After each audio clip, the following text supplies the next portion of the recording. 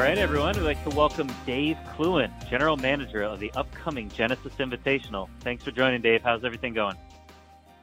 We're doing well. Thanks for having me on. Yeah, of course. It's tournament week, and how did the tournament field shape up this year? It's always the strongest field on tour outside of the majors, and with the recent designation as an invitational, I'm sure that's only bolstered the commitment list. Absolutely. I mean, this field, continues to get stronger and stronger every single year. We're lucky to have, the top 5 players in the world rankings all committed to the tournament. And then, of course, going beyond that, it really is a wealth of riches when you look at this field. I mean, by far, strongest field so far of the year on the PGA Tour, and probably will end up being one of the strongest year-round outside of the majors and, of course, the FedEx Cup playoff. Yeah, absolutely. What about the course do you think is most special to these guys? It's unanimously loved by past and present players and just continues to be talked about as one of the best in the world. What if anything, could you, put your finger on that they really love more than anything about that track? I think it's a combination of a lot of things. Again, look, we're playing at a course that's now almost 100 years old and has held up amazingly well, to say the least. It's an amazing climate here in Southern California. The conditions of the course is always top notch, and it's a course that's at once extremely challenging, but also forgiving. The greens, you've got to be on from a precision standpoint in playing these greens, but you can also recover from some errant shots that might be a little bit off the fairway to give yourself some great opportunities to score. Yeah, it always seems just like a fair test of golf, and most of the time the best player wins out there. So how is the Genesis Invitational remaining accessible to fans this year when there's no in-person attendance? Yeah, I mean, look, it's unfortunate that we are not able to have, our strong fan base here on site with us, but it's definitely the right decision with where things still continue to be with the COVID pandemic here in Southern California. But with that said, we've planned for many months of how can we find ways to keep our fan base engaged with us, and we're doing that in a couple of different ways. First and foremost, we've got an amazing, robust digital plan during tournament week, including our United Airlines kind of what to do while you're watching program, which will be everything from, recipes that you can make at home while you're watching the broadcast, to, some fun, games that you're able to play with your family. We combine that with our family village / kids club program that we have in place, which will give, parents and their kids great things to do all tournament week, including a digital port of our really famous and very popular youth clinic and exhibition that we do on site every single year. And then, we're also providing our fans with an opportunity to kind of stand alongside some community heroes with our Heroes Among Us campaign. And that's something that's basically, our kind of twist on the cardboard cutouts that we've seen at sports, events for the last, 12 months. But we're kind of identifying and recognizing people here within Los Angeles and the greater LA region that have really been essential to providing services during this past year. So that's everyone from teachers to frontline healthcare workers to first responders. And we'll have charity cutouts of them along, select holes on the back nine. But we're also allowing fans to kind of purchase, their own cutouts. And for every one purchased, another one gets donated to one of these charity groups. And it just gives our fans an opportunity to not only see their face there, but to also stand along these heroes and recognize all the values they've put forth and the sacrifices they've made over the past year. Oh, that's really cool. Yeah, excited to see how that plays out. And, you mentioned people watching the broadcast. Are we going to see a little bit more of the green golf course without the stands and VIP tents out there? We are. I mean, it's definitely a different feel, as I'm sitting here and looking out over, 18 green right now. The course will definitely look different than it normally does for people tuning in on television. But it's in immaculate condition right now. You're really going to see some angles and shots and, viewpoints that we may not have normally seen as a fan when tuning in, with us having, some more open air space that's not taken over by some of our corporate structures.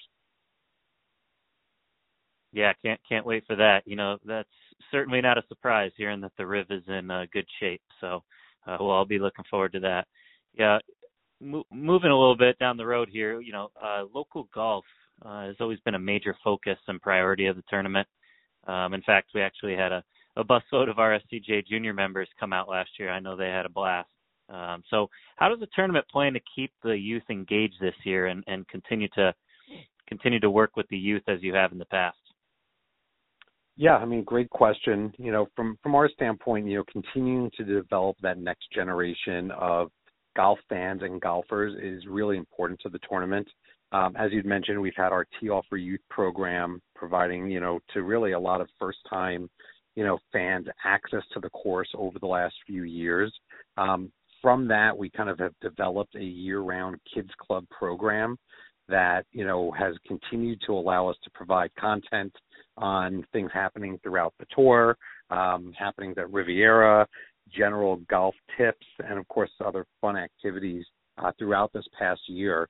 And as I said, we're taking the next step with that with our partners at United Airlines to really create this, tournament week-long virtual family village that will tie in everything from stories on players to our youth clinic and various videos. We've been working with the PGA Tour on actually having golf performance tips for kids so they know how to get stronger, how to stretch, and really focus on the total body beyond just, what happens when you're out there on the course itself. Very cool. Very cool. So specific to the TGR Foundation, which often has a large presence at Riviera during tournament week, will that change at all this year? Are they involved at all virtually, on site? Can you speak to that a little bit? Oh, definitely. I mean, look, at the end of the day, this tournament goes out to benefit Tiger's TGR Foundation.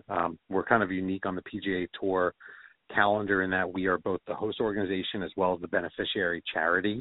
So what we do from a foundation, which is really about creating pathways, to education and pathways to careers for, today's youth, that will continue to be an underlining theme in everything that we do. We've had an on-site family village here for the last couple of years. We are creating that as a virtual experience. So there will be STEM-based activities and learning for kids.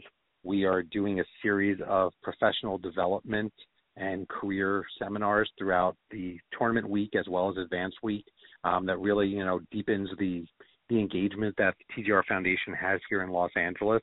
So we are really excited about what we're going to be able to do to continue to put a lens on all the important work that the foundation does and to continue giving back to the community and to today's youth to show them that there is a pathway to success.